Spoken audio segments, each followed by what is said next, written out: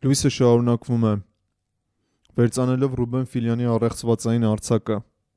Ռուբեն Ֆիլյանի անծանոթ ինքնակենսագրությունը գիրքը առաջին անգամ լույս է տեսել 1980 թվականին։ Զարմանալիորեն պահպանելով ընթերցողական երևակայությամբ ապակառուցելու և վերականգնվելու իր յուրահատկությունը,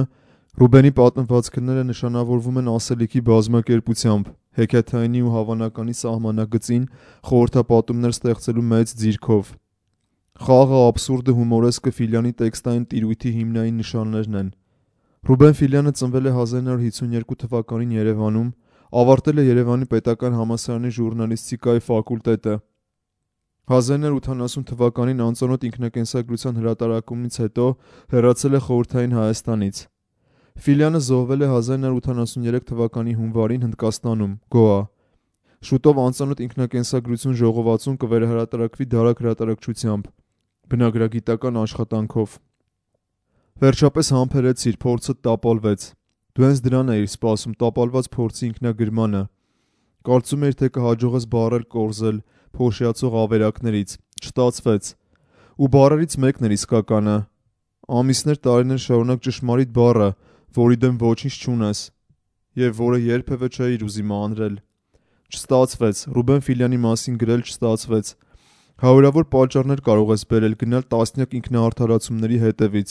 ու խոհերիդ անուտելի սերմերից ստորացուցիչ պատնեշներ աճեցնել և արդյունքում հեշտ լուծում գտնել, ջնջել, աղավաղել փորձդ, թաղել դարակներում, աչքից ու խոհից հեռու մաշեցնել տարիներով մի փոքր էսսեի համար գրառած մոտ 800 էջանոց պարտությունդ։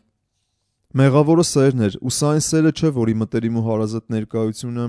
3 տասնամյակ առաջ գրեթե նույնությամբ կաթվածահար էր արել Ֆիլյանի հետմահու գիրքը գրախոսելիս դժվարությունների հանդիպած բանաստեղծ Հովհաննես Գրիգորյանին։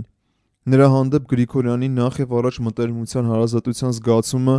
քեզ համար բացառապես չսպառվող հեղինակի գրքերի շրջադարձային ընթերցանության զգացումն էր, լրջագույն ծուղակ։ Երևի սերը մշտապես ինքն իր ծուղակն է, պատասխանատվությունը չէ, այլ պատասխանատվության փախուստը։ Ըստ երևույթին դա խելամիտ փախուստ է հանուն հոր և որդվո, հանուն սիրելի հեղինակի և նրա գործերին սիրահարված ընթերցողի։ Գաղտնիքի պահապանը լռությունն է, խախտել այդ լռությունը ինքդ քեզ արգելել էիր։ Դու հուսահատ դիմադրում էիր, պատասխանատվությունը խրթիռնության էր մղում, ակնածանքը կանխակալության, խելոքության դաղալ հաշվարկը մտային չարաշահումների։ Կար քո մեջ քեզնից դուրս գրելու մի արարք, որը չարաշահում ու հաշվարկ չէր։ Ֆիլյանի մասին գրելիս խորը, հետաքրքիր ու էական գիր ստանալու քո բարդացումներից հաստատ ամաչում էիր։ Պարզամտության չափից դուրս անկեղծ տեսքդ իրոք ահավոր էր։ Ասելիքի միջին լարումը խորշանք էր հարուցում, անարգանք դեպի սիրելի հեղինակը, դեպի ներսիդ հավատապահ ընթերցողը։ Չէիր կամենում, որ Ռուբենի գրականության առջև քո սերը լեզվավորվեր, անվրեպ թե կեղծ տոն, բովանդակ թե ապարդյուն մարմնավորումներ գտներ, եզրահանգումներին ու բնորոշումներին ընդառաջ ըմբռնման գնար, հանձնվեր ընթերցողների հոշոտմանը, դառնար զանգվածային սիրո զանգվածային բնակիչ, որի հասցեն բոլորը գիտեն։ Գնար ու ինչպես սովորաբար ընդունված է հրատարակչական հարացույցերի աշխարհում, ստեղծագործությունների վերահրատարակման առիթով արժանավոր առաջաբանի տեսք ստանար։ Ապա շարունակեր իր գոյությունը մնալով որպես խնամված կամ թերության մատնված փորձի հիշատակարան։ 20-րդ դարի երկրորդ կեսին հայ արձակում սերմնավորված սոցիալիզմի կենսամիջավայրին անհամաքայլ, արձակիր եղանակը իր ընտրությունը, իր նախանշողներին դավանած, ուրիշ ժամանակում, ուրիշ տարածությունում նավարկող ինքնովին այլակերպ, գերազանց մի իրողության մասին, որ Ռուբեն Ֆիլյանն է 1980 թվականին հրատարակած անծանոթ ինքնակենսագրության երազային հեղինակը։ Երազային, քանի որ գիտելիքից ու պատմությունից անդին հեշտ չէ երևակայել մի կեցություն, որի տոտալիտար կամքը անգամ գրականության երազներն էր իրականությունը պատճենող գործիքներ դարձրել։ Գուցե անծանոթ ինքնակենսագրությունը համաձայնել էին հրատարակել նրա հեքիաթի անբնորոշելիության պատճառով։ Քո երկրի դեսպանը վեպը մինչև Խորհրդային Միության փլուզումը անտիպ էր մնալու, որովհետև հնարավոր չէր վեպերի մեջ բանաստեղծությունը, հնարավոր չէր բանաստեղծության ճշմարտությունը։ Վեպում հայոցի միջով մի կարգ էր անցնում, ճանապարհ չկար, ճանապարհը կարգն էր ստեղծում, և կարգի անիվները չէին պատմում, այլ վերարարում էին հայ ժողովրդի պատմությունը։ Այդ կարգում երկրի ու ժողովրդի անցյալ ու գալիք ունենալու միակ առհավատչյան ստեղծելու ցնորքն էր։ Ռուբեն Ֆիլյանին բացահայտողի, նրա գործերը մեկնողի կամ նրա արձակի խորքերը Երևան հանող ջահի մեծամիտ դերը հանցանք կլիներ մի գրարվեստի հանդեպ, որը ամբողջությամբ վայելք էր, Թող որ էպիկուրյան կամ բարդյան այժմ անընթեռնելի դրոշմանիչներով, դրանից ոչինչ չի փոխվում։ Գրականության մաքուր վայելքից հետո սկիզբ առնող տեսություններն ու բնորոշումները վայելքը պահպանելու վայելքի մեջ տևելու անուրջներ էին, անողոք ու տիրական մկնախաղ։ 20-րդ դարում ու դարադարձին Digital Era-ում նոստալգիկ հետողորմյաներ լսող ու կարճ բանախոսությունների հոնորարով մի զույգ լավ որակի ծափ ու լավ որակի կոշիկ գնող էրուդիտի արգխում։ Գուցե ուրիշի համար գրողից ընթերցող տարածությունը անհերք ու սրբազան է իր պատկերացնում, մինչդեռ հավատացվել է իր այն բանում, որ գրականության ու սիրելի հեղինակի շուրջ մտորվող ու լռեցվող գաղտնի սերը ժխտման ծուղակ ընկած զոհի միմիկրիան էր, իսկ սիրո մրցակցության սրտխփոցը սրտի կանգը։ Զոհաբերել ու զոհաբերվել չէիր ուզում։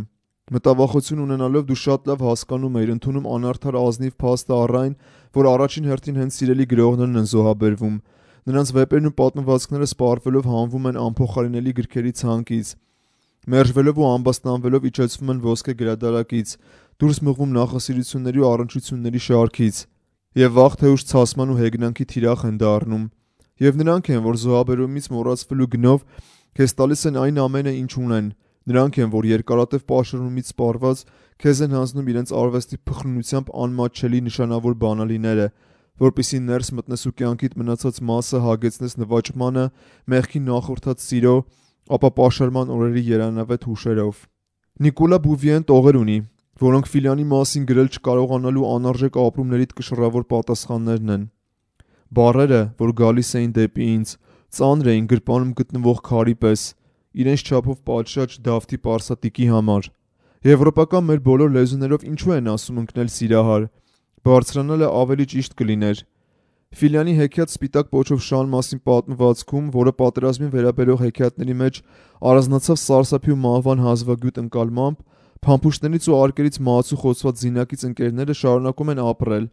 եւ խոսում են այս ու անկողմնային աշխարհի հայտնատեսությունից։ Վիրավոր զինվորը խոստովանում է ընկերոջը. «Բառերով չեմ կարողանում ասել, բայց ուրիշ ձևով էլ չեմ կարող»։ Եվ պատմվածքի վերջում ես հասկանում, որ վիրավոր կամ արդեն մահացած զինվորները կյանքից կհեռանան եւ պատերազմը կհաղթանակի այն պահին, երբ բառերը, որոնք ապրել են զինվորներից առաջ եւ ապրելու են զինվորներից հետո, այլևս չզորեն ինչ-որ բան ասել, չզորեն ուղակի լինել, թեկուզ նշանազուրկ չարտաբերված անխոսություններ։ Իսկապես ինչու Բուվիեի սիրո անկումով ու Սպիտակ հեքիաթում վիրավոր զինվորների անհնարին բառերով չգրել քեզ թանկ հեղինակի մասին, երբ նրա Ֆիլյանի գրքերի ընթերցումը փրկություն էր, ապաքինում մթի ու պայծառության սահմաններում, ու դրանից դուրս ինչ-որ անձևակերպելի ինքնագիտակցման ճախրանք էր անկումով դեպի վերելք, երբ ընկնում ես ամենահուսադրող սկիզբ ու ընթացք ունեցող նախադասության ընդհատումից։ Կա սիրելի հեղինակի գիրը շոշափելու մեկ ուրիշ անհավանական ապրում, քան պատկերացնելը, թե ինչպես ես վազում նրա նախադասության վրայով ու հանկարծ ընկնում բառի լռությունից։ Դու այլևս ռեալության ու հորինվածքի մեջ չես, այլ բառի ազատ անկման,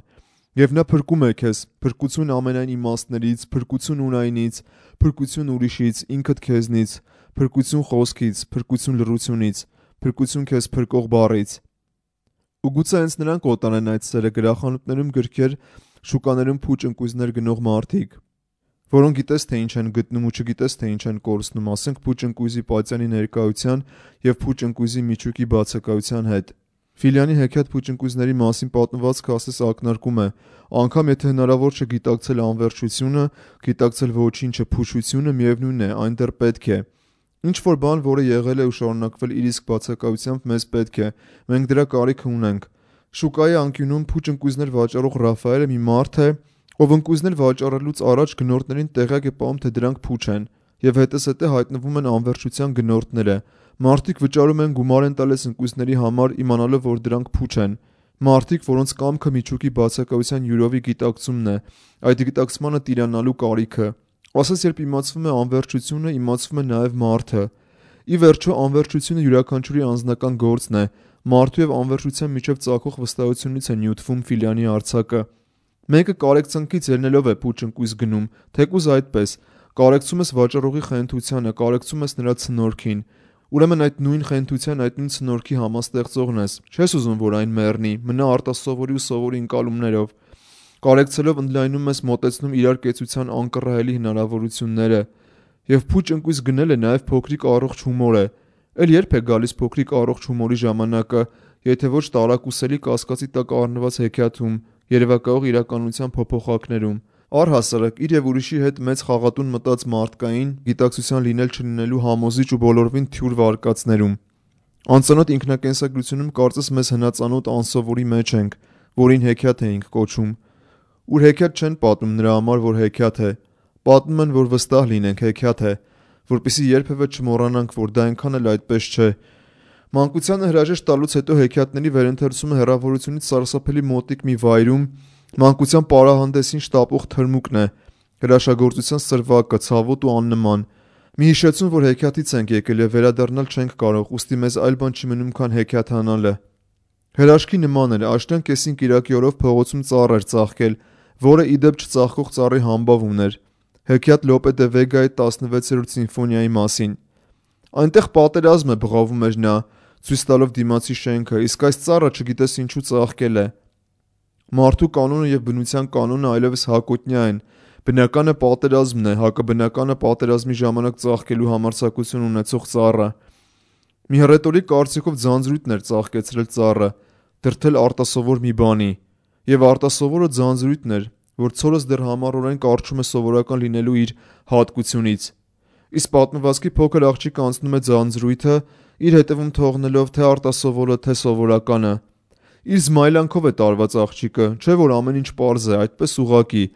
Սիրուն է ծաղկած ծառը, կարող ես մոտենալ մի ճյուղ պոկել նրանից, հոտոտել թերթիկները եւ վազել թռչկոտելով հեռանալ, այդպես ուղղակի, հեքիաթանալով ակամա մի պարզ օրվա մեջ։ Նրա գործերի ընթերցումը մտքերի զգացումների, զուգահեռների, ռեմարկների տարեգրություն էր ուժգնացող ու թուլացող գրադացիաներով,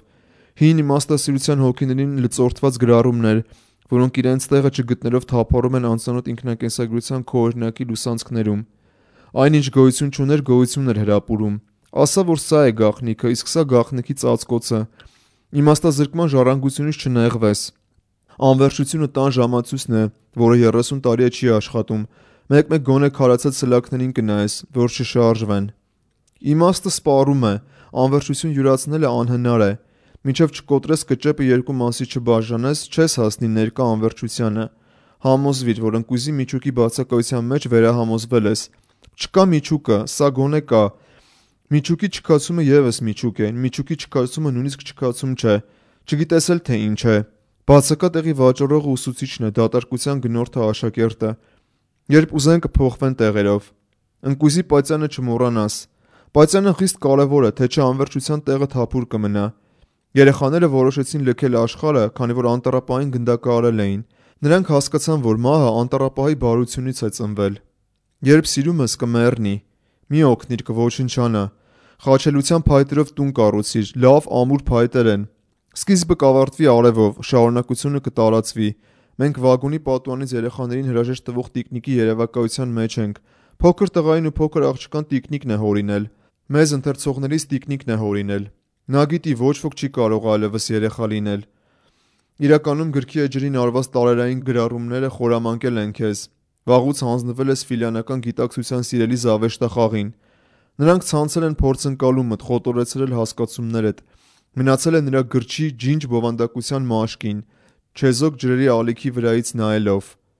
Ու քանի որ համբերեցիր, քանի որ փորձը տապալվեց, ժամանակը ու փորձը քո հիշատակած ազնիվ փաստերը, ազնիվ հորինվածքների փոխակերպեցին։ Ֆրոյդին ու Ռենե Ժիրարին ձգվող մեկնումները ինքնապասկվիլներ էին ի հարգանս ժխտման եւ հոգուտ մի նոր բանի։ Ժամանակն ու փորձը վերադարձրին սիրուց նախապաշարված տեսիլքի սահմանները։ Երբեք եւ ոչ մի օր սիրելի գիրքը չի ավարտվում, չի իջեցվում ոսկե գրադարակից, չի զոհաբերվում, չի դահճանում։ Երբևէ վերհիշվելու եւ մոռացվելու գինը չի վճարում, եթե նրա տողազարկը, նրա ստվերն ու հպումը աստղատուփի լույսն են դեմ խավարի։ Անողոք այն օրերի, որոնք վերջանալու փոխարեն շարունակվում են ու շարունակվելու են ել ավելի հիմնավոր, օրեցօր ձևից ու բովանդակությունից առավել անկերպ, չկողմնորոշվող իմաստներով առավել բազմաբնույթ, մուտացված ու անհեթեթությամբ հափշտակիչ մահացանցերով։ Միտեղ 19-րդ դարավերջի մի գիտնական քերթող իր բանաստեղծությունն է շարադրել։ Երեխայի մոտ ծնվելուց այդ արվեստը չկա, նրա աչքերը միշտ նայում են անորոշ, այսինքն մի բանի վրա կանգ չեն առնում։ Երեխայի ուղեղը կառուցված է այնպես, որ ինչքան լույսը ցայտուն է, այնքան ավելի է նրան դուր գալիս։ Պարզ է, որ այս պայմանի դեպքում երեխան առանց որևէ դատախության, այսինքն ակամայից ձգտելու է աչքերը պահել այն դիրքում, որում զգացումը ավելի հաճելի է։ Այդ պատմությունը կրկնվում է ոչ թե 1, 2, այլ 1000 անգամ, եւ ահա երեխան սովորում է նայել։ Եվ այդ նույն տեղում 19-րդ դարավերջի հիշել գիտնականը բերում է մի սքանչելի նախադասություն. Լուիսի ազդեցությունը շարունակվում է։ Եվ սա ասես թանկարժեք հաստատում լինի Ռուբեն Ֆիլյանի գրքերի ընթերցման ու վերընթերցման այս ողջ պատմության, որտեղից ուզում ես սկսիր, վերցրու մանրապատումները, անծանոթ ինքնակենսագրության ցանկացած պատմվածք, քո երկրի դեսպանը վեպի վերջին նախադասությունը, նրա դեռևս անտիպ ժառանգությունը, նամակներ, բացիկներ, Շանկարաչարյայի Վիվեկա Չուդամանի հոգևոր աշխատության թարգմանությունը։ Սկսիր նրա դեռևս միակ հայտնի լուսանկարից, դեմքը լույսով թաթխված, թովիչ մեղմաչափ ժպիտը կարդա որպես հմայք, մարդու գաղտնախորհուրդ ու վճիտ ճակատագրի առասպել, եւ շուտով կպարզես, որ ամեն ինչ դեռ նոր է սկսվում գլխիվայր շրջած առականնման պատումներով, հիմնականում անանուն հերոսների ինքնահատուկ խոհ ու վարքով։ Այնտեղ ֆարսերի ռիթմային անսպասելիությունների, անակնկալ մի տեսակ խուսափուկ, կես ճամփին իրենցից հրաժարվող աբսուրդների, հումորեսկային, ժպիտ սայեցնող առածների, պայմանական գիտակցության, պայմանական իրականության, պայմանական հորինվածքի խիստ անպայման աշխարհում։ Իսկ ավելի ուշ կբացահայտես, որ Ֆիլյանական անտառում քեզ ծանոթ երթուդարձի արահետները լոկ սկսվում են։ Ու անպայման հարկ է նշել, Ֆիլյանի յուրաքանչյուր գործում սկսում է ոչ թե հեքիաթային իրականությունը, այլ իրականության հեքիաթը, ուր կորսվել ես երազում, որտեղ վստահ ես, ինչ է լինի քեզ չի թողնի, օգնության կգա, քեզ կհասնի նրա լույսը, թեկուզ ամենապայծառ իր կենարարությամբ ամենահամոզիչ խավարում, մթության երբեք չհակադրվող անհամրելի աստղաբույլերի միջից մարդու ճակատագրի համար միակ սրտխփող փոքրիկ լույսը, ամենահավատարիմ, ամենտեղ քիթը խոթող քնքուշ սիրելի քո լույսը, Ֆիլյանի գրչության լույսը, որ Սաթվայից է, Արեգակի խանձված թարթիչներից, Սավիտարայի կամքից, թող մեղրածոր լինի արևը, վեդայական նեկտարի աղոթաձայնից, ձայնի լռությունից, իր հայոց աշխարհի պատմությունից, Օշոթխի սուրբ թզենու պտուղներից, որոնց կյանքի հյութն ու համը հիշողության անանց սերմերը ողողել են Բիթիասում, իր պապի Հեթում աղայի տան բակը։ Սա է մեր տունը, ասաց նա, երբ վերջապես հասանք մեր տանը։ Բակում աճում էր մեծ թզենին, որի տակ փոքրիկ ջրավազանն էր իր ոսկե ձկնիկներով։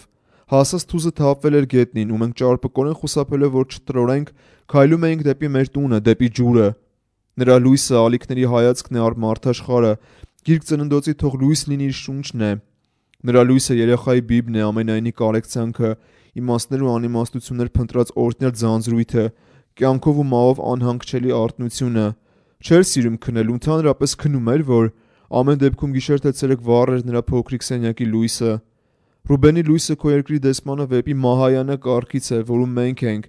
եւ որի թվում է հավերժընթաց զարթոնքի անիվները կրկնում են. ու ձայն էիր, լույս դառիր, բան էիր, բան դառիր, ու բան էիր, բան դառիր։ Լույսը չունի ոչ ձև, ոչ բովանդակություն, լույսը ինքն իր ձևն է, ինքն իր բովանդակությունը, եւ լույսն է միայն, որ շարունակվում է։ Հեղինակ եւ ընթերցող Արամ Պաչյան։